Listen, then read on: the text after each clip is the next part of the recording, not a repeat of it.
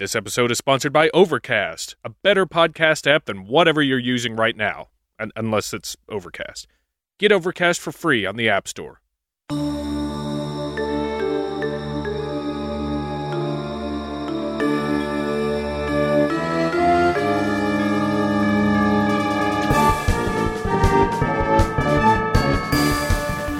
Hello and welcome to Blurry Photos. I'm your host, David Flora. Stecco's off on adventures right now, and due to scheduling, we couldn't work out a dual recording for this episode, but I won't be flying completely solo tonight, because I got a great interview with a young man who is very active in the Fortean research field, Mr. Colin Schneider. Dave and I actually met Colin a couple years back when we did a presentation at a Mensa conference, and then I ran into him down at the Mothman Festival, and found out what all he'd been up to since we'd met him, which, as it turns out, has been a lot. And he gave a great presentation, which I enjoyed, and agreed to do an interview with me. So I'm very happy to share that with you all for this episode, and I hope you enjoy it. Quick reminder for you, don't forget when you get a chance to head over to Apple Podcasts or iTunes or whatever the kids are calling it these days. Give us a 5-star review, maybe some words on what you enjoy. Help us be more visible on there. And if you haven't yet, like our Facebook page, Blurry Photos Podcast, and follow us on Twitter, blurry_photos. Help us get the good word out there and spread our corrupt, tainted message to all in the land. And now with the business handled, please enjoy my interview with Colin Schneider.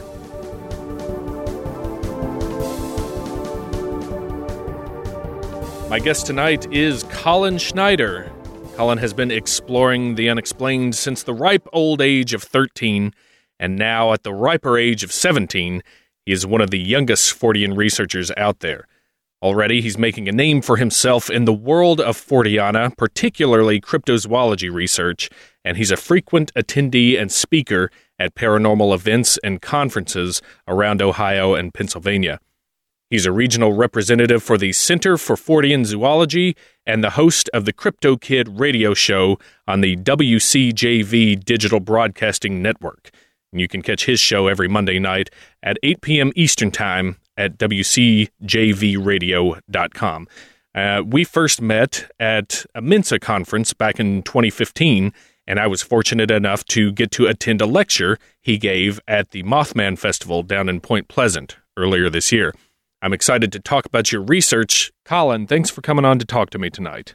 Definitely. I'm a longtime listener, so thanks for having me on. I love the show. Yeah. No, it's my pleasure to have you on, Colin. And after that lecture, we talked a little bit, and I wish we had gotten to talk more. I was going to get you on a recording while I was down there, and then it just so happened that I had gotten a ticket to that TNT tour, and it was pulling out right about when your lecture ended, and I had to run and jump on the bus for that. But I thoroughly enjoyed that lecture, and I think you got a pretty good response there from it. Oh, I appreciate the kind words, and I think I did too. The talk is kind of accumulation of research I've been doing for several years now, and I'm really proud of where it is, and I think it's my favorite talk that I've given. Yeah, it was great, and a lot of beasts and baddies that I hadn't heard of, some that we actually have covered on our show, and some of the Cryptids and stuff like that, but I want to get into that a little bit later, but I want to get to know about you a little bit first. So, did I miss anything in the intro? Is there anything that you want to throw out there for our listeners that you want to tack on to it? Well, I've been interested in this subject since I was very little. Scooby-Doo, Goosebumps, and a couple other shows and books like that really got me really interested in monsters. And I've always been fascinated by animals. So cryptozoology is really the perfect combination of the two. Mm-hmm. I first really started getting extremely into this after I went to the International Cryptozoology Museum in 2013. And I got to meet Lauren Coleman, who's kind of like the cryptozoologist, who had been a childhood hero of mine for years. And right. I was walking out. We were on vacation in Maine, and this was our first stop, the first day we were in Maine. of a 2-week vacation. And I remember walking out with a stack of books from the gift shop, absolutely no spending money left for the vacation, thinking, this is what I want to do for the rest of my life. I want to be a monster hunter. And I remember sitting in the car, driving to our little cottage that we were renting, thinking, I don't want to wait until I'm, in my 30s with a job and everything. I want to do this now. And so it really just started kind of going in the back of my head as to how I can go about researching this stuff now and be taken seriously, because I knew it would be difficult to do so. Mm-hmm. And I think I've done a good job being 17 and being able to speak at places like the Mothman Festival, the recent Cryptid Con in Kentucky. I've been really lucky with some of the opportunities I've been given and some of the people I've met along the way. Absolutely. Yeah, I agree. And I'm curious to know if you're planning on, obviously, I think you probably are, but if you're planning on going to school for this and what you might potentially get a degree in to help you as a burgeoning cryptozoologist. That question comes up in interviews a lot more often than I honestly expected. Yeah, I have no problem with the question. It's just I didn't think about, well, people are going to want to know where I'm going to go to college and what I'm going to do. I'm torn right now between wildlife conservation and management and zoology. Mm-hmm. I'm not sure which one I'm going to go with. I attend a STEM high school, and part of the curriculum is very focused on getting us to figure out what we want to do through hands-on interactions with actual careers, working in the field with professionals and that type of thing. And I have been working on setting up different job shadows and stuff to learn more about some of these aspects of science to really figure out which I want to do for the rest of my life. Yeah. And while keeping in consideration which might help me in the field of cryptozoology as well, because I want to keep doing this for the rest of my life, but I also want to work in mainstream science. Okay, yeah, and with the conservation or just zoology in general, would the cryptozoology then be kind of like ancillary to a career that you might have, or maybe haven't gotten that far yet to know? I think it'll really... it's definitely going to be involved in my life, but I'm not sure what place it's going to be. I definitely want it to stay as a larger part of my life and my career, but I don't know how much time I'm going to be able to dedicate to working in the field of cryptozoology. And I think that'll be something I figure out as I move into my career. Sure. And that's probably why the question keeps coming up, because it seems like the obvious next step for you. And, I think people are probably excited for you and want to know, where your path's going to take you, which, how do you know at this point, right? These are kind of big questions to be asking, and I don't mean to put you on the spot with, hey, how do you think your life's going to be? Oh no, it's fine. Doing interviews like this, I've kind of come to expect it, so I've got some answers prepared. Well, that's good. That's a step in the right direction, at least. I mean, it's a good thing to know, what you love and what you'd like to do when you're that age, but because it helps you in picking the next step. But at the same time, and I'm remembering back to, my thought process, because I chose theater, and it was like, well, this is hopefully going to open up doors to other things, and I can do what I like and what I maybe hopefully am good at. But ultimately, I mean, it's just sort of like you're still kind of figuring it out, and it's kind of hard to answer a question like, well, where is this path going to take you, and how is that going to make you, a functioning adult? And but anyway, so good on you for figuring out at least what you're passionate about. And I'm wondering why cryptozoology in particular. Is it that love of the monsters and the animals, like you said, that cross between them, or is there something else besides, let's say, paranormal and ghosts, or ufology, or something like that in the Fortean realm? Well, I think that the idea that monsters or certain monsters might be animals that we just haven't discovered yet, as most cryptozoology shows kind of postulate. Really, I think that was what drew me to the subject. But what kept me there was the idea that there are mysteries still in the animal kingdom. Mm-hmm. I am one of the weird kids that will sit and read an encyclopedia or a nonfiction book describing the habits of such and such obscure reptile or whatever, instead of reading fiction. Or other watching TV, playing video games. I enjoy all that stuff, but really what drives me is wanting to learn. And I think the field of cryptozoology, at least the way that Ivan Sanderson and Bernard Heuvelmans and Lauren Coleman look at it, is from the perspective of these are animals that haven't been discovered yet, and if they exist, we need to discover them to be able to help them and protect them and learn more about the animal kingdom in general. And that's what really interests me. I'm also more interested within cryptozoology in the more obscure things, the almost more regular of the cryptids. The Loch Ness Monster and Bigfoot and Mothman and the Chupacabra to an extent are very popular, and they're also very, very weird if you think about them. Mm-hmm. And there's so many people that are into those.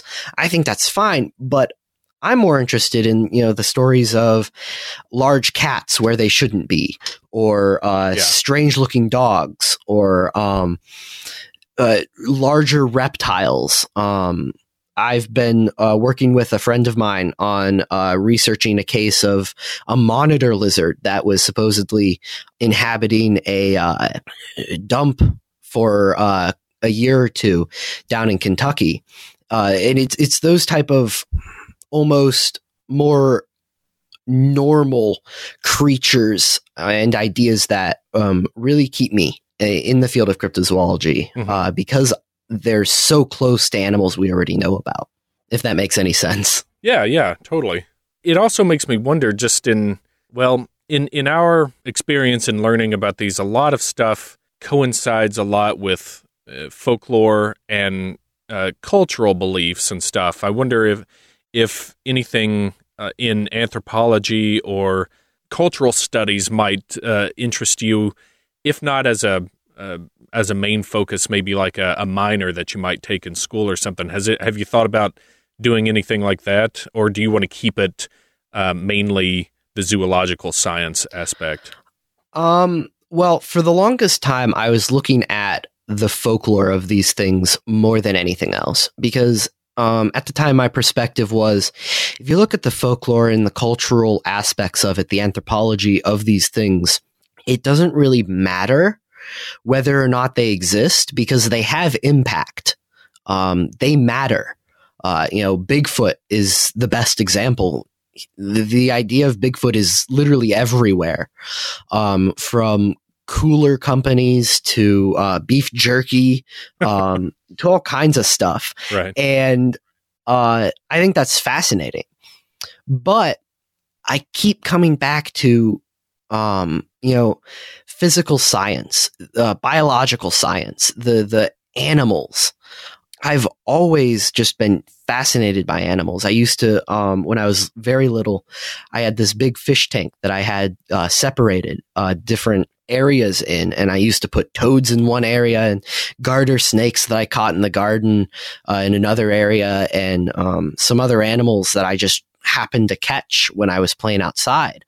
And I used to study them and watch what they did. And I don't think that I'd be happy or as happy if I didn't focus on the animal side of it. Mm-hmm. That isn't to say that I don't include the folklore. I certainly do. Several of my articles have been focusing on looking at looking at some of the folklore behind these creatures and how it can connect to other folklore that has existed, especially concerning fairy lore, which I found some interesting connections between some of these creatures. Yeah.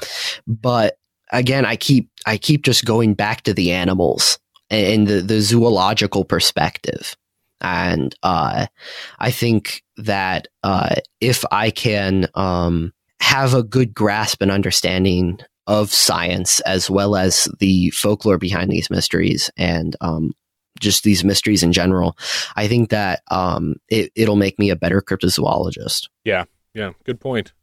I'm wondering if down the line, are you thinking of and please, if you haven't gotten this far in thinking, please let me know. I don't want to on the spot, but have you thought about what you want to do with this this research? Are you going to write a book or make film, or you keep doing the lecture circuits, or all three, or none of them? I've published several articles about these things, but the thing is, I kind of started looking into this, and in the middle of the initial research, I decided to write up a couple articles and put them out.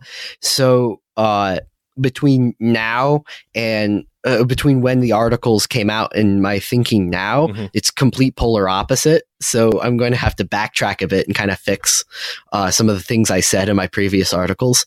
But I am working on a book.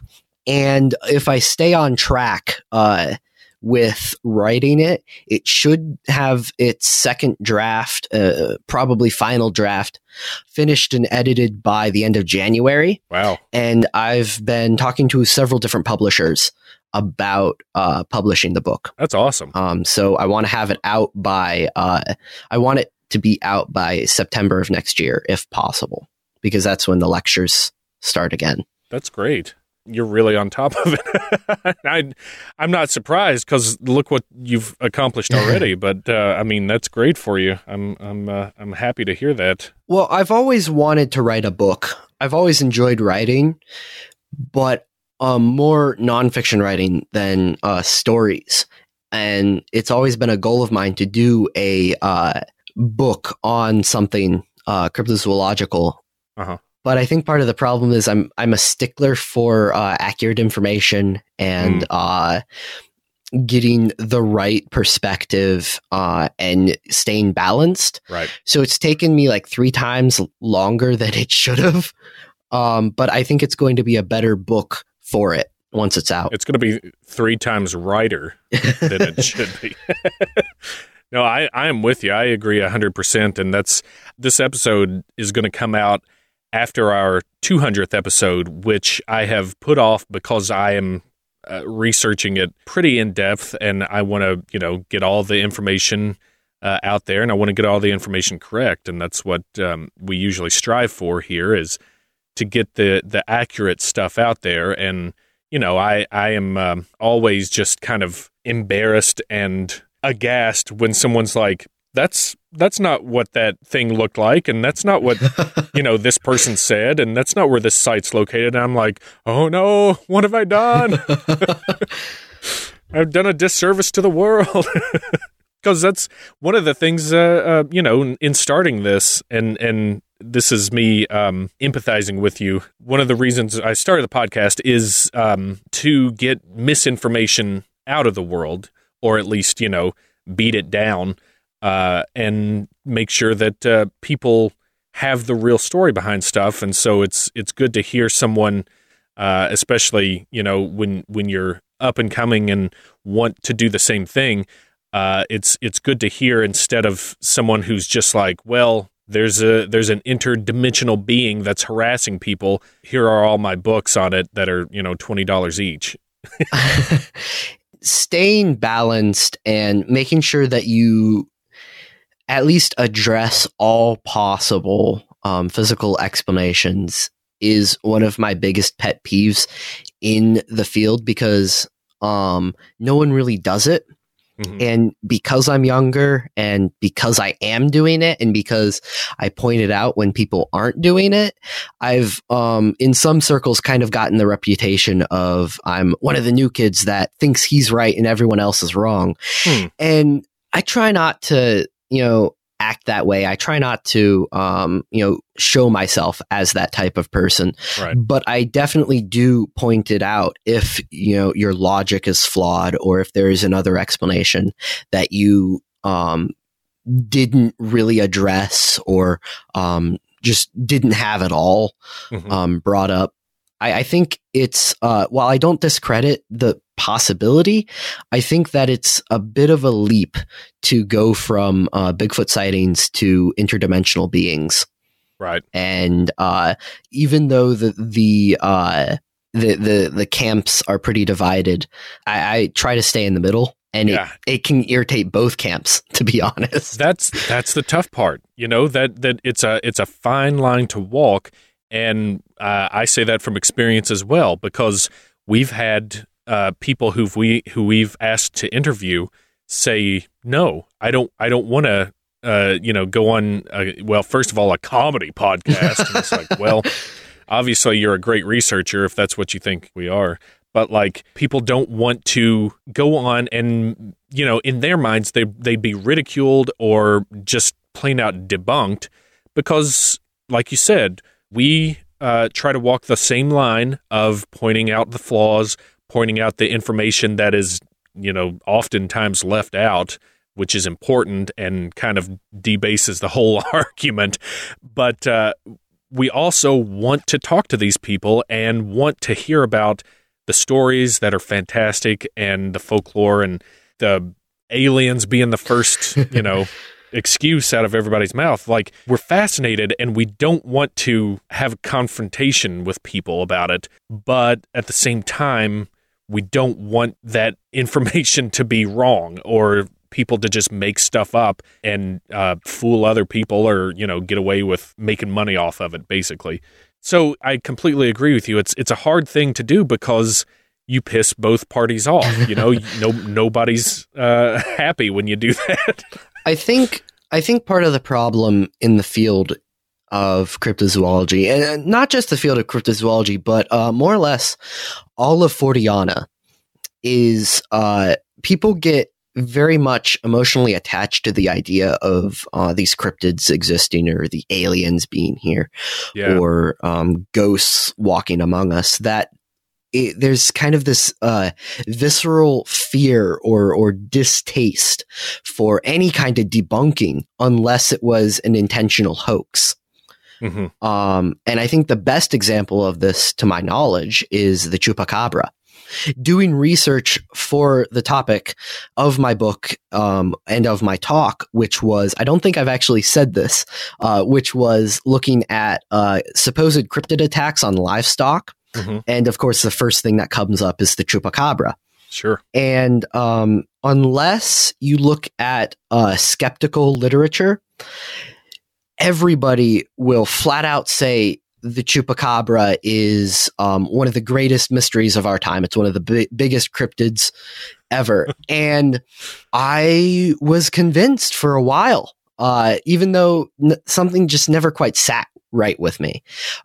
Then over the summer, getting ready for my chapter on the chupacabra for my book, I read Tracking the Chupacabra by Benjamin Radford and was blown away. Because before that, I always had the perspective of Radford that he was just a debunker. He didn't care about the truth. He just thought all of this was BS. Right. And the book was presented in the opposite way. He looked at it as, well, if it's a physical creature, it would leave this type of evidence. It would, we would be able to tell from the corpses of the animals. We would be able to determine what the ratty dog things that have been shot in Texas were, all kinds of stuff. And he does the footwork. He interviews Madeline Tolentero, who was the first witness that described the gargoyle looking grayish, yellowish, spiny creature, and kind of concluded that her encounter was heavily influenced by the science fiction movie Species. Right. And I agree with that determination. And he goes to Guatemala and looks into some of the animals that were found there that were shot. And he just kind of debunks the whole thing, but not in the armchair, you're wrong and you're stupid way. Exactly. He was very respectful and focused on being objective. And I think the book is absolutely one of the best cryptozoology books that I've ever read. And whenever someone comes up to me and asks, well, you're young, you're new into this, how do you get into the field? The two books I tell them to read are On the Track of Unknown Animals by Bernard Heuvelmans, of course, and Tracking the Chupacabra by Ben Radford, because that book is exactly how one should go about doing a cryptid investigation. Yeah. And I think that that type of methodology is lacking in the field, and it is a little frustrating for me. Right. That's, like you said, it's the armchair people who are just like, somebody says this, then it's got to be this, instead of being like the people who go out there and say, well, if you're saying it's this, what does that mean for the rest of it? Like in the case of, we talked about Thunderbirds, something that is supposedly that big is going to need a lot of food. Is there that much food available in the area people are saying? Well, no, there's not. Then how can, something like that be supported? Or like a lake monster, or Nessie or something that big. Like all these outside influences people don't take into account, and they don't think about it scientifically. Like you got to stop and think about it a little bit instead of just taking the stories at face value. And I like how you were like, people were saying it's one of the greatest mysteries of our time. Well, of course, it's going to be a great mystery if there's no factual basis to its existence. My thing is, it's kind of been solved already by Ben Radford, and it's still being championed around because people just shrug off his book as, well, it's a skeptical thing. And I try to look at both sides. And I have, because I look at both sides, I've actually been leaning further into the more skeptical aspect, but I definitely think my feet are planted firmly on the side of unknown animals definitely exist. Let's try to find them. Yeah. I mean, I completely hear you on that, because when we started Blurry Photos, I was the same way. I was like, I want to find out about this stuff. I believe in this and this and this, and I've heard the stories on this. And over the 5+ years that we've been doing it, I'm basically full tilt on the skeptic side, but I still like to hear the stories, and I still want to research the stuff and approach it like you said. Let's hear what you got to say, and then let's break it down and see if there's anything to it. So keep on keeping on with that. And I think it's great that the more research you do, the more you start to realize, I guess, to be more rational about stuff. And I'm glad to hear that you're at least on that path. And I was totally impressed by your lecture at Point Pleasant, not only by your already refined stage presence and speaking abilities, which are rare even for seasoned lecturers, but by your approach to the research, which we've just been talking about, and the topics and the creatures that you presented. So I'm excited to talk a little bit more about those, if you would indulge, and have you share some of the stories with our listeners. How about we get into the details of some of these beasts and what all you found out with your work, without spoiling too much, for your book? Oh, trust me. No interview, even if it was 10 hours long, could cover everything I'm going to be covering in my book. I have about 250 individual cases of attacks, most of which span several weeks just in America. And I have about 100 or so around the world, all kinds of different stuff. So it's certainly a huge subject that hasn't really been covered except for the chupacabra. Yeah. Now, the book actually started out as an examination of vampiric cryptids, which is kind of the spin I've been taking on my lectures, because people love vampires, and it gets people in seats listening to what I have to say. Vampires are hot. Exactly. But there are also some really interesting cases that kind of, at least before you really delve into the stories, kind of appear to be vampiric cryptids. The first case that I really looked at that introduced me to this idea was the vampire beast of Bladenborough. Oh, yeah. December 1953 through January 1954, a large, dark feline that was described as kind of... some people said it was a black panther. Some people said that it was as large as a black panther, but it had a more raggedy look to it. Was seen around the small town of Bladenborough, North Carolina. It's supposedly over the course of 5 weeks, killed, mutilated, and drank the blood of about 3 or 4 dozen animals, mostly dogs and poultry. Now, that's about as much as people know when they bring up the case of the vampire beast of Bladenborough. But there's a lot more to the story. It was a full-out panic in the town. Over 1,000 hunters for 2.5 weeks scoured the swamp and the forest and the fields around Bladenborough, hunting for any kind of predator they could find, because dogs were getting killed, poultry was getting killed, cats were getting killed, sheep were getting killed, 1 or 2 calves were actually being slaughtered. It was badly affecting the agriculture in the area, as well as terrifying the people in the town because their pets are getting killed. Yeah, what's next? Right. Our kids. There was actually a story, January 6th. A woman was actually charged by the animal when she walked out on her porch and saw the creature attacking her dog.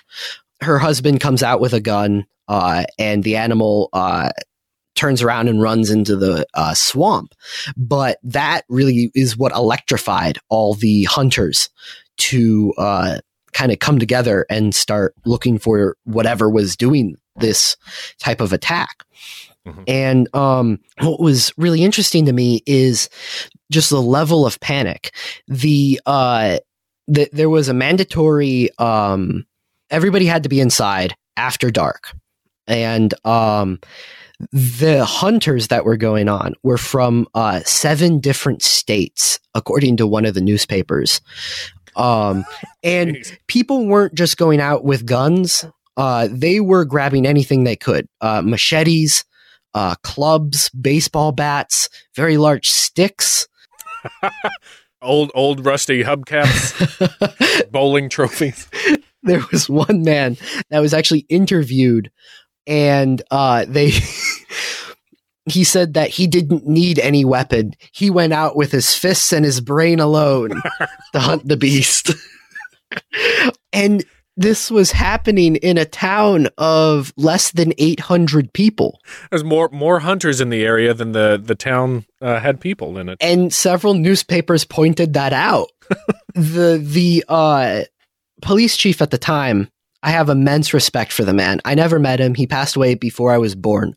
But from the way the newspapers report how he handled it, I think it was the best example of someone handling these type of scares really ever. He went around shaking people and just said, "Stop it." He monitored what was going on. He made sure all of the hunters were being monitored by the police force. He put out guards around the town and around surrounding areas. He asked the hunters to be accompanied by some of his officers to make sure they weren't doing anything illegal while they were hunting. The best he could do, they didn't have a veterinarian in the town at the time. So the best he could do was have the local morgue examine the animals. And he had them type up reports concerning them. I've been unable to dig them up. The Bladenborough Police Department, when I asked them if they had any copies, they said that they got rid of anything, or it's in deep storage, and I would have to file something to get them out. And I'm currently waiting for that to pend. Well, nice.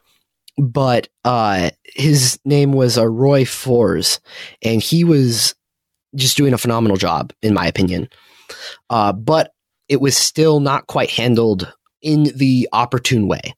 But none of these are. I mean, nobody expects these type of things to happen, especially not at this level. And people were panicking, so you didn't have a lot of time to think. You just had to go. I think it was handled quite well, to be completely honest. Now, the attacks kind of started to wane right around January 20th. That's really when they more or less stopped. But sightings of a large dark cat creature continued into the very end of January, and periodic hunts continued into February.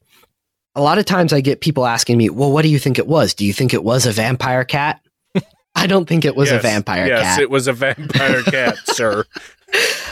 I don't think it was a vampire cat. There are a couple good explanations for what it was. Bobcat would probably be my first one for at least the sightings and some of the attacks. Mm-hmm.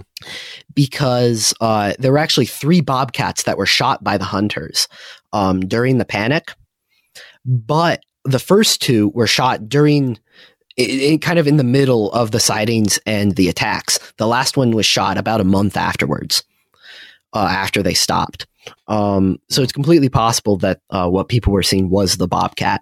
And bobcats are rare down in North Carolina.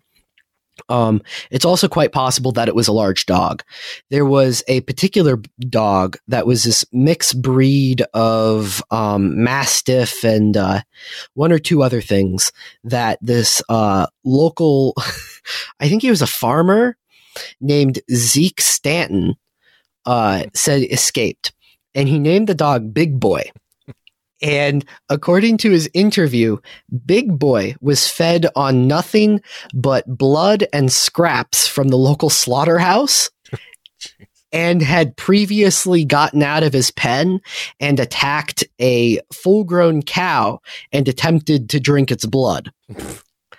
Now, Big Boy had escaped about a week before the attacks started. So I think some of the panic definitely can be attributed to the dog. Actually, the headlines when Zeke came out about it were pretty amusing. They said something along the lines of "Big Boy Dog blamed for vampire cat."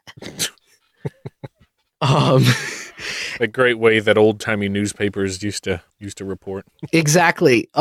They either called the creature the vampire cat or the bleeder beast. Oh, wow. That's pretty metal. Yeah. But vampire cat is definitely the more popular one. Yeah. What's really interesting about Bladenboro is that it's not unique in North Carolina.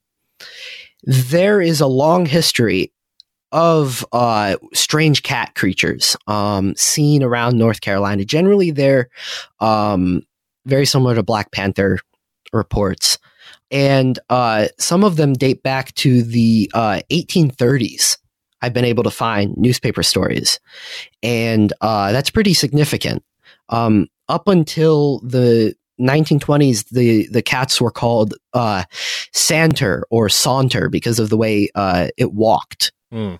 And then it was just called the Panthers until Bladenboro happened. And for some reason, Bladenboro happened at the right time. And it just kind of exploded around the country and became the thing to bring up when there was a mysterious cat scene in North Carolina. There was actually another series of attacks, a lot less in the town of Robozone, which is like, if I'm remembering correctly, it's like 20 miles away from Bladenboro.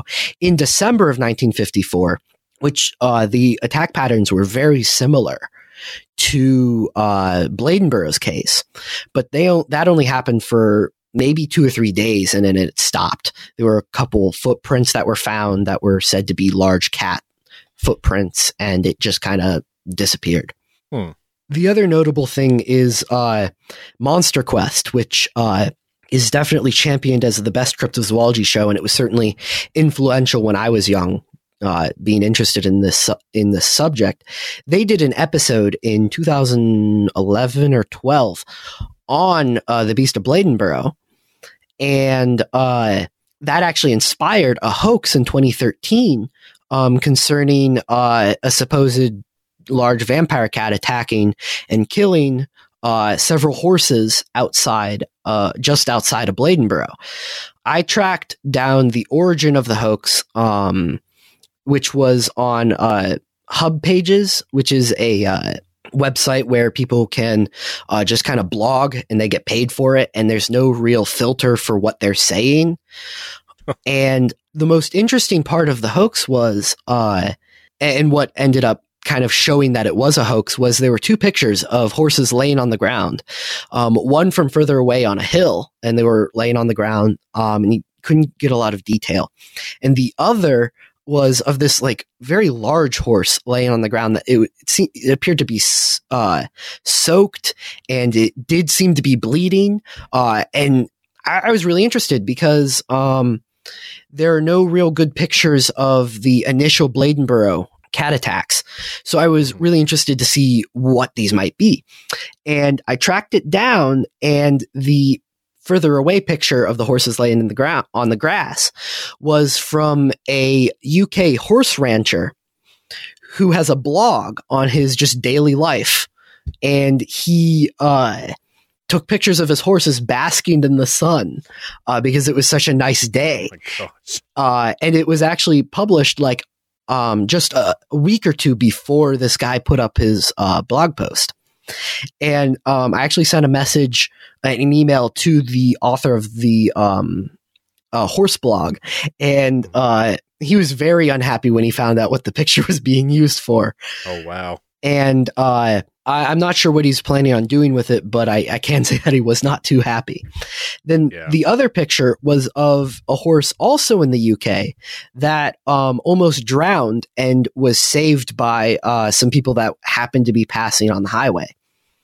And that happened 3 years before the hoax. And when you Google Beast of Bladenborough, the story is the 2013 story is the first thing that comes up. So every time I talk about this stuff, I try to, if I have time, I try to bring that up and tell people it's not true. Jeez, man.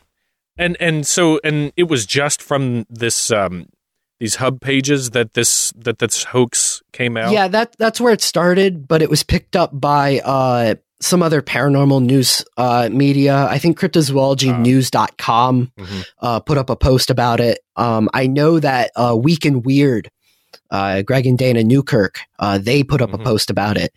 And that's something that frustrates me with the field as well, because there's no real filter. Yeah, no verification. To check if anything's BS. Yeah. They just, that's interesting. That'll make a good blog post. They just copy down the information and put it up. Got your click. Mm-hmm. Yeah, it's funny because we did Beast of Bladenborough 2 or 3 years ago on Miss Cryptid, and so it's all coming back to me, the stories and stuff. And didn't they shut down the schools for it for a time because they were so scared? That's what later articles and books talking about the subject said, but I have not been able to corroborate that with any initial accounts, from newspapers or the handful of people I've been able to talk to who remember the case. So it might have happened, but I haven't been able to find anything concrete about that. Gotcha. I know that children were being warned to not go outside at all during the time, but I don't know if they actually went so far as to close the schools. And maybe that's just a common trope that gets attached to stories because I think the same thing was said to happen for a Jersey Devil outbreak at one point in the early 20th century. Yeah, in 1909. Yeah, that one. They definitely did close the schools then, as far as I know, for that one. I don't know if it's one of those things that just sounds good enough to help the story be more true if you say it, or in that case it actually did happen. So who's to say? But it's wild what this stuff causes people to do and how viral it can get, especially for that time. I completely agree. And I have an excellent story that really kind of shows that. It was absolutely one of my favorite cases that I was looking at. when I was doing research for this topic. It happened in August of 1971, Canton Township, Michigan. And not only is it one of my favorite stories, but it also has one of my favorite names of any mysterious, if you will, creature ever. And that's the Phantom Gobbler. That was my mascot of my school I went to. And that'd be an awesome mascot. The story is really unique because it wasn't like a big wave of attacks that happened to a variety of people. It was literally just one man's vendetta against this unseen creature that was attacking his animals. This 70-some-year-old farmer named Fred Kuhn. Oh, perfect. He, on August 5th, lost a total of 197 chickens, 55 rabbits, and 6 turkeys in the span of one night. Oh my gosh, too many animals to begin with. He flipped out for obvious reasons. Of course. Gathered every hunter he could in the area to hold nightly vigils looking for the creature. He set these elaborate traps waiting for the beast. The police officers at the time were convinced it was a pack of domestic dogs, but he was adamant that it couldn't have been a dog, that it had to have been a mad panther. And that's a trope that comes up in a lot of stories, including Bladenboro. They assume that since no normal animal could do any of these things, they say that it must be mad or rabid or a trained animal that was abused at one time and escaped. There's some very elaborate stories that have been tacked on to these cases to explain just the massive number of animals that have been killed or the weird aspects of some of the attacks. But anyway, Kuhn. So right around August 20th, the hunters kind of got tired of standing out all night on Kuhn's property. I never met him. He died very long before I was born. And I haven't been able to track down any family, if he had any, to be able to talk to them. But I imagine him as kind of like walking back and forth in front of the hunters that he hired, like ranting about this mad panther, and kind of just like, I don't know, just being almost this cartoonishly crazy guy. And I do have to say that is my image of him, and that is not supported by anything that was said in the media at the time. It's just how I like to imagine what happened. Probably ranting about hippies. But the creature, something came back. On August 26th, his last 4 rabbits, the last 4 animals he had, were attacked and killed. He actually, after the hunters quit, he put up a whole bunch of bear traps and several other types of traps in a circle around this table that he had the 4 rabbit cages on, that he padlocked, ready to get this creature. From some of the descriptions, I imagine almost like Wile E. Coyote trying to catch the Roadrunner. Yeah.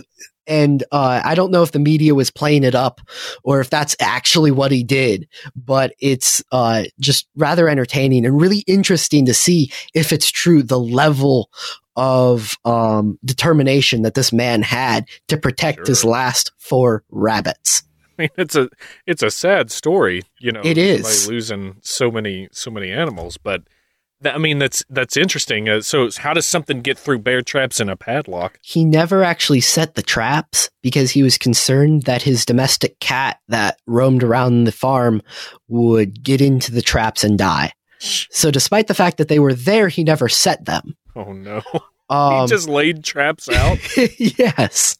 And whatever got into the rabbits ripped open the wire cages and didn't kill the rabbits, just kind of snapped their necks and shredded them a little bit and left them in the cages. After that, the newspapers kind of just stopped reporting on it. Well, yeah, no animals left. I haven't been able to find any more information about what happened afterwards. If Kuhn moved away, which I would, or if he got more animals and had better defenses, or what he did.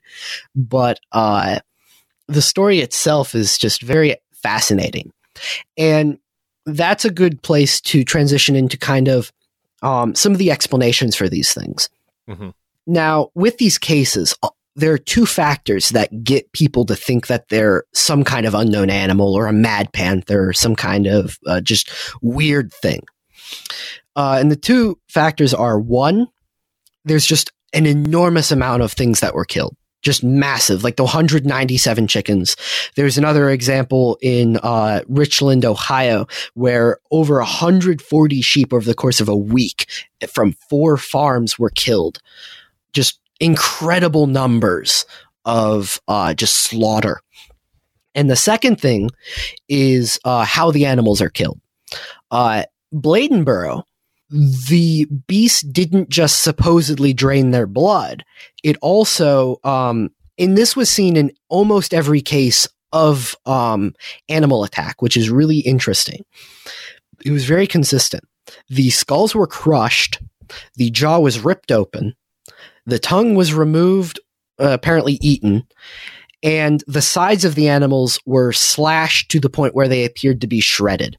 That's very gory, and it's unfortunate that I have to get into it. But what's significant is that the elaborate way that these animals were killed was almost identical in all of these examples of the deaths, especially with the dogs that were killed. Mm-hmm. They were just flat out exactly the same way. And I think that's very significant. And people in the area didn't know what it was, so they assumed it was something weird. But there are some very, very good explanations for these things. First off, vampires don't really exist in the animal kingdom. There are some in the insect world. There are quite a few in the insect world. Sure. There are other animals like leeches and certain things that do drink blood, but the only mammal that is known to drink blood is the vampire bat. It is not very small. It's about the size of a teacup, and they don't suck blood. They make a tiny incision in the ankle of an animal. Generally it's cows or sheep. And they have anticoagulants in their saliva that keep the blood flowing until they finish drinking. And they just sit there and kind of just lap it up.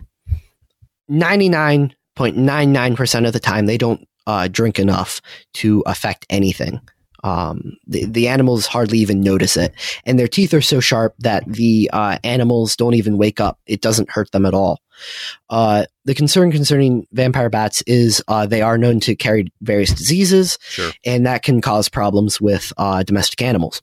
But anyway, that is the only example of mammals that drink blood. It is not a feasible thing for large animals like felines or canines to drink blood. It's just not feasible at all. But there are a couple different processes that do explain why people think that the animals have been drained of blood.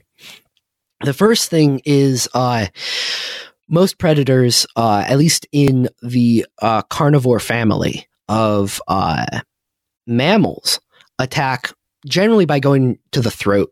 Oftentimes, felines, that is what they do most of the time because they can snap the neck and it's an easy, clean, efficient kill.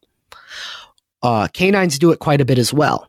Then what happens when they bite the throat is you get the puncture wounds on the neck, which appears to be the vampire type bite. Oh, yeah. And animals don't actually always eat what they kill. There's a process called surplus killing, which also hand in hand explains why there are so many there's such a high number of these kills when they do happen. Surplus killing is seen in every mammal in the carnivore family that we know of, especially canines and felines. And what this process is when a carnivore gets into an area where there are a lot of prey moving around in panicked fashion, like prey generally do, their hunting instincts go into overdrive. And even if they were hunting for food, they will kill everything they can see until everything stops moving.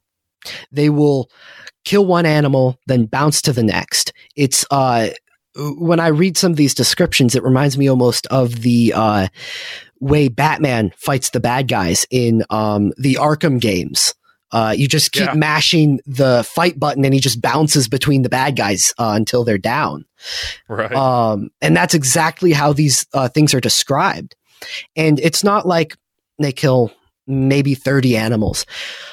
The highest number that I've seen in the wild is a pack of 3 wolves killed in under 4 hours over 400 elk. Wow. Yeah. And elk aren't sheep-sized. No. And the scientists who looked at what happened, it appeared that the wolves took on most of these animals on their own. It's just they worked together to just kill everything.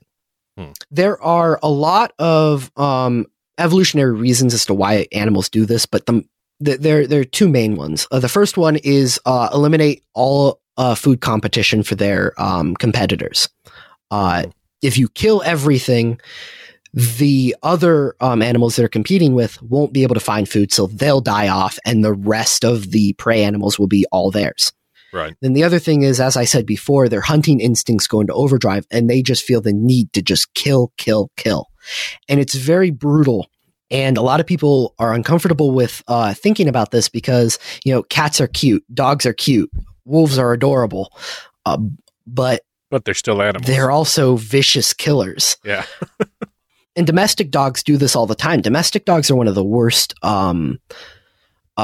culprits of this, especially when it comes to livestock. A lot of people, when they think of how domestic dogs attack other animals, they think that they just shred the animal up, which is true if there's just one of them. But oftentimes, domestic dogs and coyotes and wolves will just bite their neck, kill them that way, maybe shake them around a little bit, and then move on to the next one. Right. Shredding's more in the feline category, right? Yes. Well, dogs do rip apart animals. That does happen, and it's fairly frequent, but that's almost only seen when the animals are when there's only 1 or 2. Mm-hmm. Now, the other thing I bring up is mountain lions follow a lot of these attack patterns, especially the Bladenborough case. Mountain lions don't just go for the throat.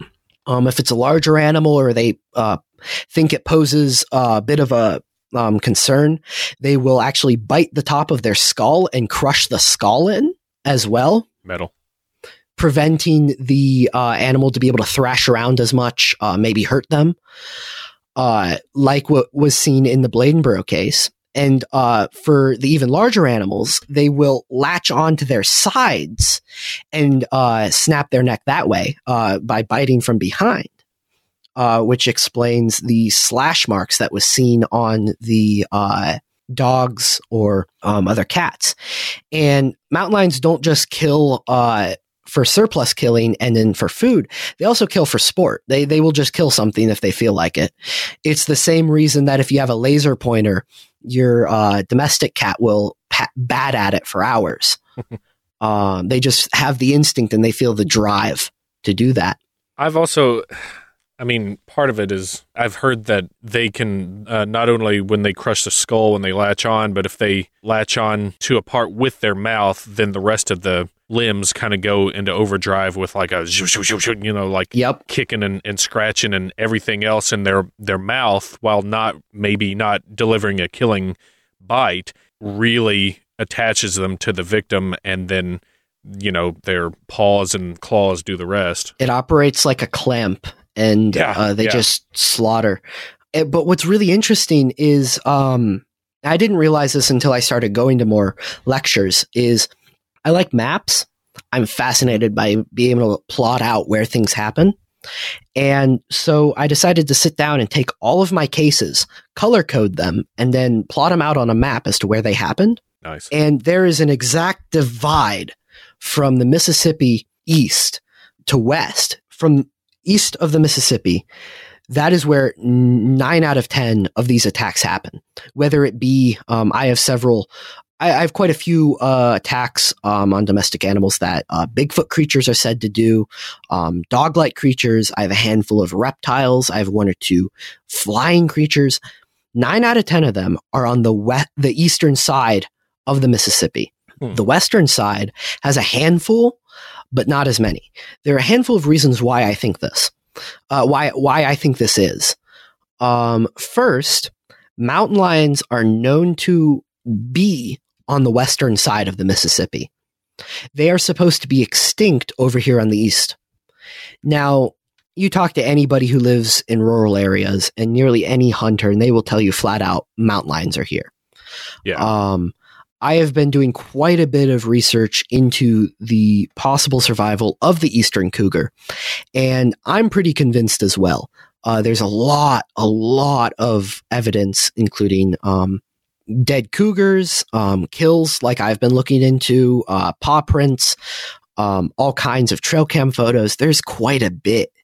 And a lot of people kind of try to spin this conspiracy theory with the government as to why they aren't recognized to still exist here. But that's irrelevant.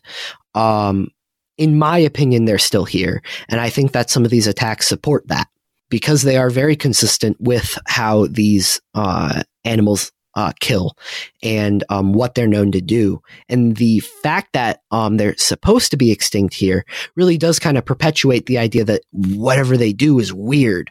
So it would be picked up by the media. It would be more known and it would get more attention. Right.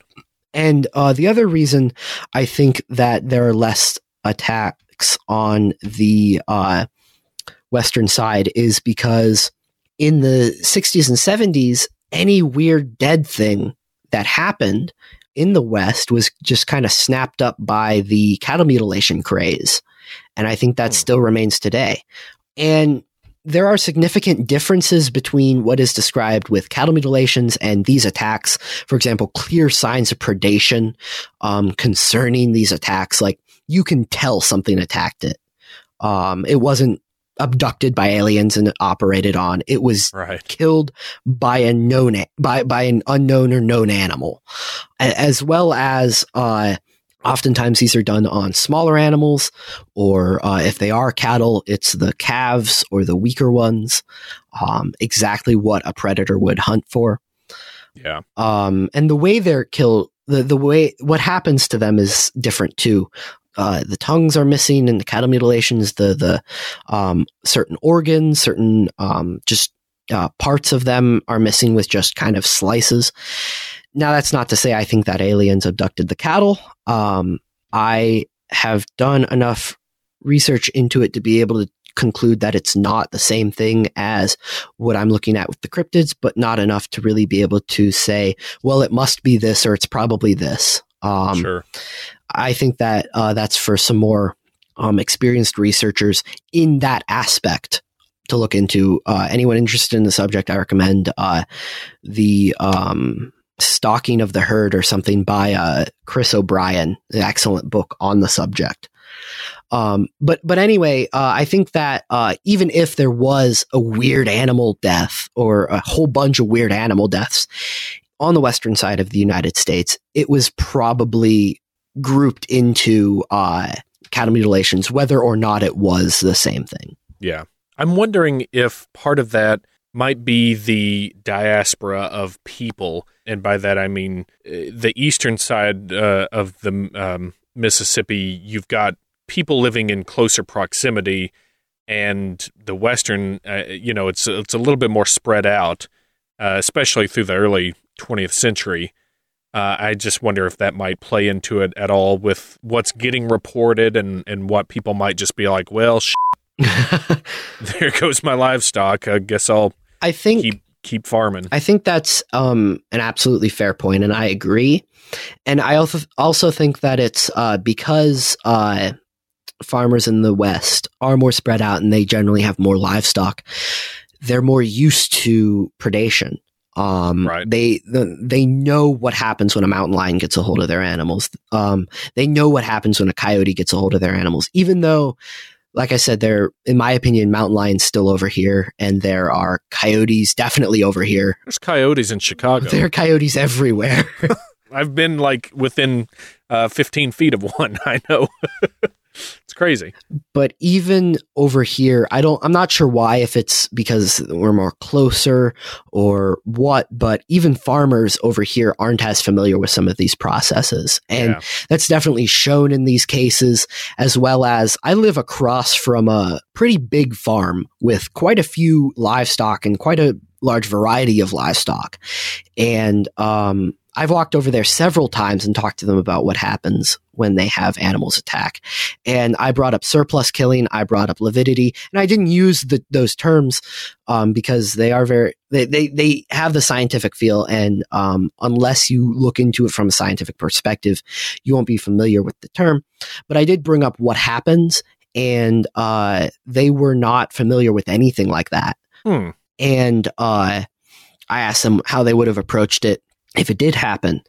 And they flat out told me they would have contacted somebody because they thought some kind of strange exotic animal would have escaped. Yeah. And that plays back into your what you were saying about the panic and stuff and not knowing what to do. Like, you've probably got a plan in place when a tornado hits. Right. But you don't have a plan in place when there's a phantom gobbler about. So exactly. I can see why people panic and why people jump to some pretty out there claims or ideas. It's a great point. Correct me if I'm wrong, but I feel like I remember you saying in the lecture that part of the playing into the vampire aspect of it that people don't often think about is that after an animal is dead, or a body has been dead for a while, the blood will tend to concentrate at the lowest point. And sometimes, if you're sufficiently shredded, sometimes that means the blood will drain out through the bottom and maybe into the ground and soak in or disappear. And then it looks like the blood has been drained. Is that, am I right in saying that or remembering that? Yes and no. I was actually going to get into that. I think I got a little sidetracked. That's a process called lividity, and it doesn't even have to be an animal that was shredded or, has holes for the blood to drain out. Mm-hmm. What happens with lividity is whenever an animal dies, the heart stops pumping, their blood pressure drops, the blood cools and thickens, and drains down to the center of gravity into just this pool. And even if it doesn't leave the body, which most of the time it doesn't, it can be almost impossible if you're not trained in determining this to be able to see if it was actually drained of blood or not, if it actually is bloodless. So maybe superficially, what you're looking at towards the top of the victim, it could look like it's been drained, but unless you know what you're looking for, it's probably going to be down towards, like you said, the center of gravity, right? And by knowing what you're looking for, I'm talking about actually opening the animal up and spreading it out and looking for the blood. The blood's not really watery. It's after it thickens, it's more like a sludge, and it moves very slowly because of the coagulants, the things that give us scabs. Right. And because of that, even if you pick up the animal and move it around or cut into it, it can be very hard to find blood. Interesting. And that's something that, because it's a little more morbid, nobody's really familiar with and nobody wants to bring up. Oh, I think people are okay with that these days with the CSIs and the NCISs and all the other letter shows. Well, I would bet they would be. It's honestly a fascinating physical process. And honestly, through my research into this subject, I've learned more about what happens when an animal dies than any 17-year-old you'll probably ever meet. But it's all really interesting, and it goes back to my interest in animals just overall. Mm-hmm. And that's one of the coolest things about this subject, because I can seamlessly meld what we understand about the natural world and some of these really neat, interesting behaviors and things about animals like surplus killing and some of the methods of predation with the really interesting and really neat and fun sounding mysteries like the phantom gobbler and the bleeder beast and all these cool cryptozoological things that people play up and don't really think critically about and want to learn what explains it. Right. Amen. Critical thinking. We're lacking a lot of it these days. I also think that I might be coming off a bit as hardcore skeptic here, and I definitely am not.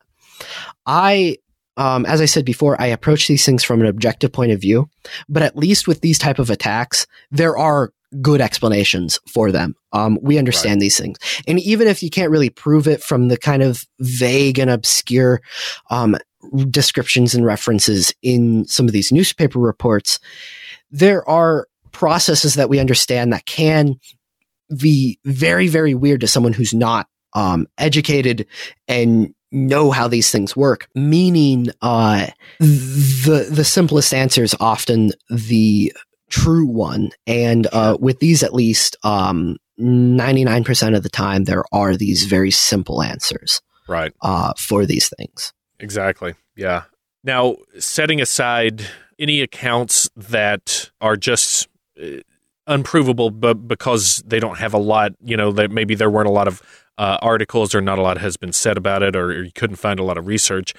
Are there any that leave you questioning, maybe there is something here that's more than just a cat or a stray, pack of coyotes or something like that could have done something? The weirdest one that I can think of, without bringing in Bigfoot and UFOs into the discussion, because there was in Indiana in 1972, there was a very convoluted story that was talked about extensively in Fate magazine, as well as some newspapers, about how this family saw a UFO and then the next day they saw a Bigfoot thing that was attacking their chickens. And it was a very complex story, and it's just weird overall.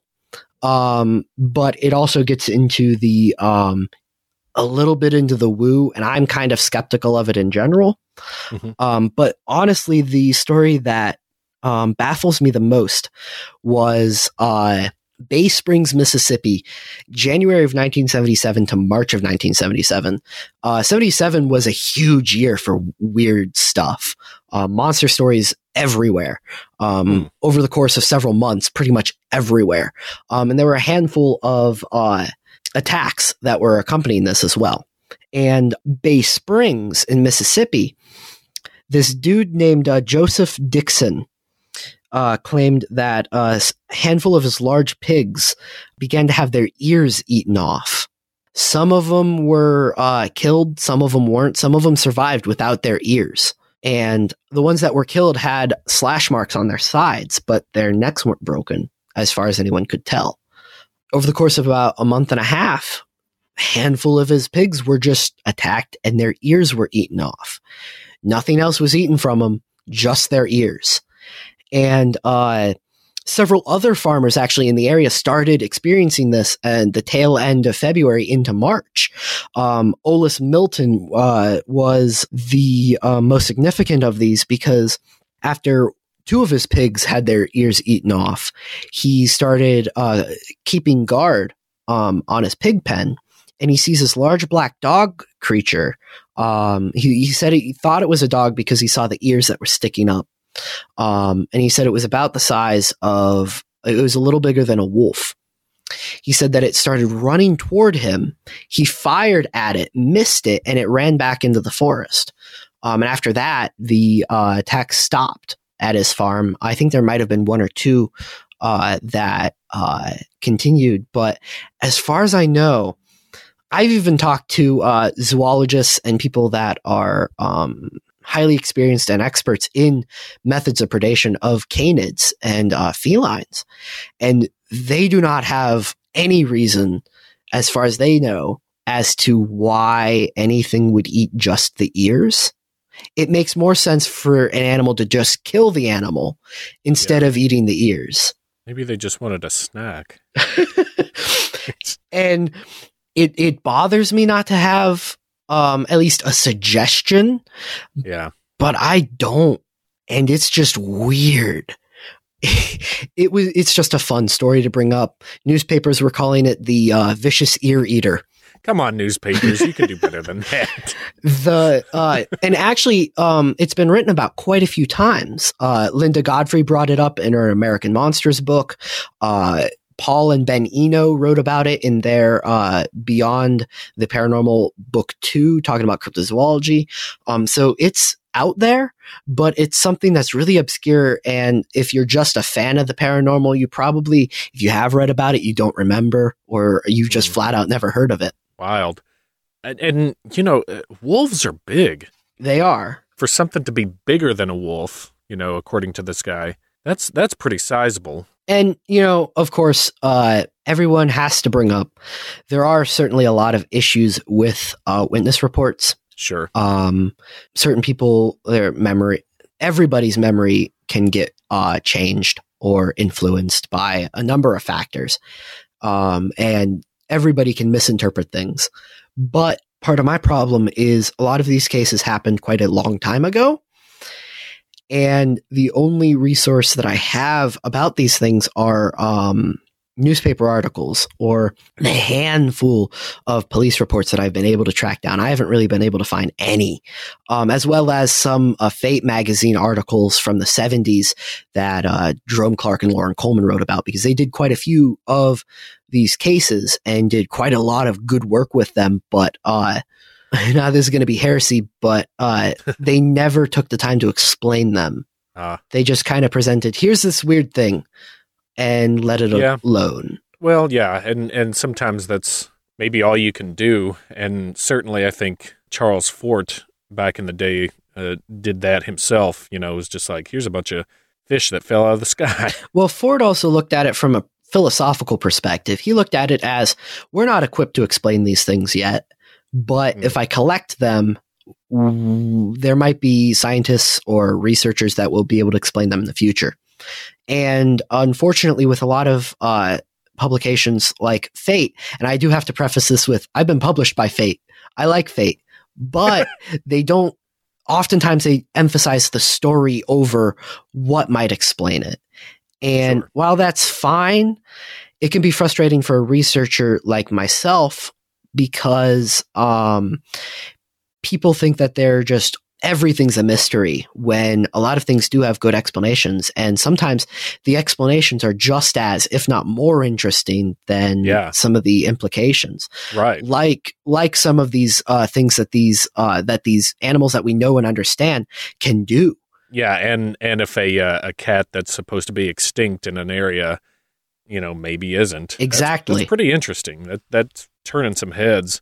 And, you know, like these newspapers back in the day and Fate, of course, the other thing that's frustrating for researchers, they're not selling them for the researchers. They're obviously selling them to sell them. And right. So maybe sometimes they would purposefully leave out, you know, details or not want to go after the truth of the matter. But there's a bunch of problems with newspaper accounts on their own. And I love newspapers. I am one of the few of my generation that you'll ever talk to that actually sits down and reads a newspaper once a day. I like the feel of the newspapers. I like the way they just write things. And it's partially because I'm a comic book fan, and newspapers were always the coolest places to work at, because that's where Superman worked at. That's where Spider-Man worked at. That's where all the villains seem to want to infiltrate. And I grew up wanting to work at a newspaper company, and that's not really feasible today. But back then, newspapers were exactly where you not only got your local news, but you also got your local entertainment. Small town newspapers, especially in the 1800s and early 1900s, they definitely hoaxed things to fill up space. Oh, yeah. Oh, it's a slow news day. Nobody got married this week and no one had dinner with someone interesting this week. Let's make up a story about a man from Mars. Yeah. That type of thing. So when you're looking at stories from that age, it can be really difficult to be able to determine what's truth and what is just them filling up space. The way I look at it is if it's a multi-day thing, generally it's probably more reliable. Uh-huh. Or would you say even a multi-paper thing? Yeah, more than one? Definitely.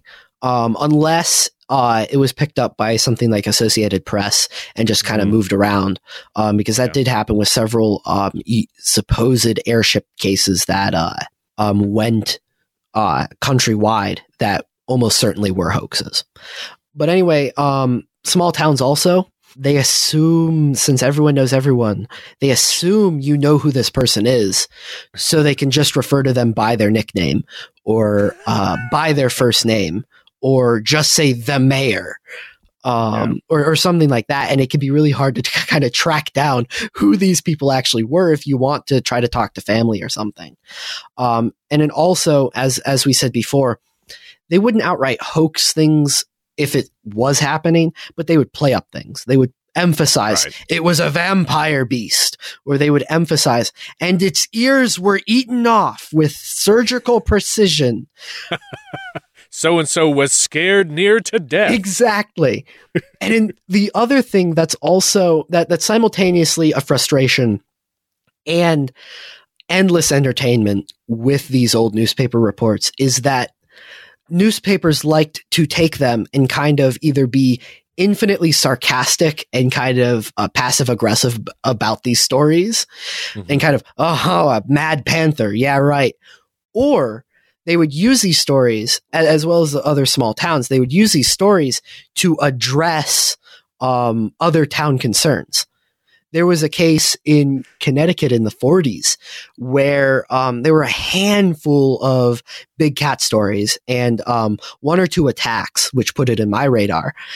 And 3 weeks after these things stopped, a factory shut down because all of the workers went on strike because they were unhappy about the dump across the street smelling in the summer. But they didn't just go on strike to protest. Their excuse was they went to go hunt the cat, the cat thing that was seen around the town. And it led to like 3 weeks of news coverage over the strike while people were supposedly out in the forest hunting this cat. Free vacation. It led to dump strike leads to catty hunt or something like that. And they're just weird newspaper headlines that were front page news at the time. Oh, yeah. There was another case, the Granby cat in Granby, Connecticut in the 50s.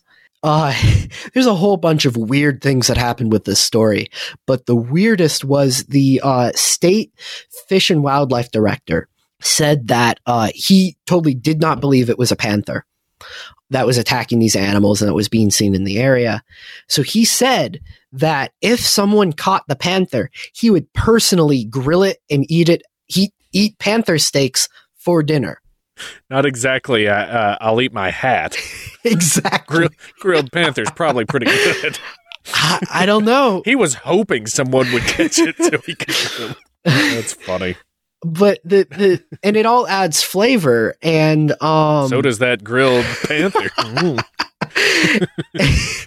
And it's something that I think that some of these large, small, like popular small town creature stories are missing, like the Mothman or Momo, or some of the ones that get really popular. They're missing kind of just the fun spin on it that some of these newspapers take. Yeah. Which kind of grounds it. But, again, that grounding is not really what the meat of a good story, I guess, would be. It's more of like you and us. Like you have a good story, but then something like that's the icing to it, to where it's like, hey, keep it in reality and keep it fun. Keep it right. There was another story. Now, almost all of these that I'm talking about are cat related, because that's about 70% of the stories that I have. And they're also simultaneously some of the more interesting ones. Mm-hmm. But there are quite a few supposed Bigfoot ones and dogs and stuff, as I said. But Monument City, Indiana, in June of 1962, this farmer named Ed Mormon was out hunting on his property one day, and he said that he was attacked and leaped upon by a lioness, which means mountain lion. Sure. But if you say it's an African lion, it gets more exciting. And he said that he fired a shot, it got scared away, and the next day, 12 of his pigs were drained of blood. The local newspapers just ran off with this. They started saying, Huntington County jittery over vampire-like monster. All kinds of stuff. But vampire lion hybrid. Exactly. But one of the theories that was suggested was even crazier than the vampiric big boy dog from Bladenboro. They said that maybe it was an escaped grizzly bear that was fed nothing but T-bone steaks and beer. Jeez, what is this, a Polish Army Corps bear? There was someone in the town that came out and said, my bear escaped, and this is what I fed him. My bear? Mm-hmm. A lot of these stories people associate with pets escaping. I think that's a valid suggestion. But yeah. Who's keeping a bear as a pet? My alcoholic bear escaped. Attacked a dude. And then thought it was a lion. Drained pigs of blood. So this alcoholic bear, was it just... Okay. I don't know, but the next day... Here I am trying to make sense of this story. The next day, the same newspaper says, well, of course it couldn't have been a bear. It would have crushed Ed Mormon after it leaped on him. That was their reasoning as to why it couldn't have been a bear. And I don't know if they were mocking the theory or just mocking the whole thing in general, but it makes for a really funny read. Yeah. And it's something that I definitely had to include in my book. Man, I mean, my mind went there too. I can't say it didn't. Like, if you're feeding a bear beer and steaks, I would think that it would be a pretty big bear. But if somebody's like, oh no, it was a lion, then that makes me think, well, if it was a bear, then it's malnourished. Also hairless. This goes everywhere. Well, that's pretty great. I can't wait to read this when it comes out. I think we're gonna wind it down. Is there anything else you want to talk about before we head out? Yeah, actually, I do have something that I've been trying to promote in all my interviews. I am the Ohio representative for the Center for Fortean Zoology, which is the largest cryptozoology group in the world. And I'm also one of the youngest members. And being one of the youngest members, John Downs, who runs the organization, was definitely someone that was instrumental in getting me a lot of the opportunities that I've had. He was the first person to publish an article of mine. He was actually the person that kind of pushed me into writing an article because I didn't really feel like it. And because of that, one of the ways that I'm trying to give back to the CFZ is I'm working with John Downs and a Kentucky researcher named Alex Hawkins to put together a young cryptozoologist group underneath the CFC. And we're calling it the Next Generation Initiative. And we're trying to build this community where young cryptozoologists like myself, like Alex, can have a place where we work together, where we can support each other, where we can improve each other's research, basically do all the things that I kind of had to learn on my own, or ask researchers who have been doing this for upwards of 50 years. And that can be a little intimidating for someone my age. Sure. Intimidating for someone my age. And it's also something that it can be really hard to break into this field. I've been really lucky. I've just ended up meeting some of the right people, been supported by some of the right people. But so some teens who want to be researchers haven't had some of the opportunities that I've had. And the goal of the NGI is to really give them these opportunities without having to go to conferences like I do, or have to have the time to do a podcast and all kinds of things that really, if nothing else, promote yourself and give people an identity to look at you as. And if you're not going to the conferences, and if you're unable to, it can be really hard to do that. Right. So that's what I want the NGI to be. And it's completely unparalleled in the field ever. There's never been a group targeted at young people. There's never really been want for a lot of young people to be in the field. There's kind of a mixed reaction. Some people think it's fantastic. Others think that we're inexperienced and we don't know what we're talking about at all. But the way I look at it is, if you can back yourself up with research, and if you stay objective and you look at these things from every perspective, I don't see why it matters as much if you've been doing this 5 or so years like myself, or 50 or so years like quite a few researchers today. Yeah, and here's the hint: it doesn't. Exactly. Like that's exactly what you should be doing. And this kind of stuff, you don't spring fully formed from the head of Zeus in cryptozoology. So keep doing what you're doing. I'm definitely in the former camp on that. I think it's fantastic, and I think you're doing a great job. Tell everybody, where they can go to hear more from you, and anything else you want to plug before we head out. Yes, so I do actually have a couple things. First, I have a blog which I neglect, unfortunately, and I try to post more things. I try to post at least once a month, and I think I do accomplish that. And it's all about all kinds of stuff, not just cryptozoology, just my thoughts and some of the things I stumble upon, fun stuff. And you can find that at paranorm101.blogspot.com. Also, listen into my radio show online every Monday night at 8 p.m. Eastern Standard Time at wcjvradio.com. And finally, you can find the Center for Fortean Zoology at cfz.co.uk. And I'm going to be doing a conference in February in Twinsburg, Ohio, I think on the 16th or 17th. I can't remember which was the Saturday, where I'll actually be giving the exact same talk that I gave at Mothman Festival and that I've been talking about on the show. So you can find that at twinsburgparacon.com, I think it is. If you Google Twinsburg Paranormal Conference, it should be the first thing that comes up.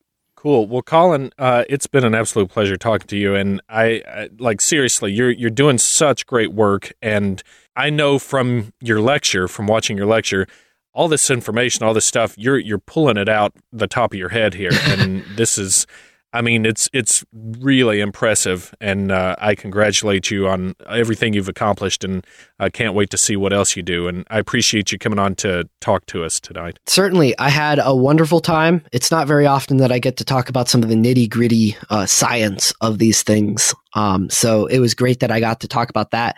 Thank you, of course, for having me on. I got to check that off the box because I've been wanting to come on this show for a while. So I'm very happy that I've gotten to. Thank you. Awesome. You're very welcome. And I look forward to your book and when it comes out, and we'll get you on again when that happens. That'll be excellent. Thank you.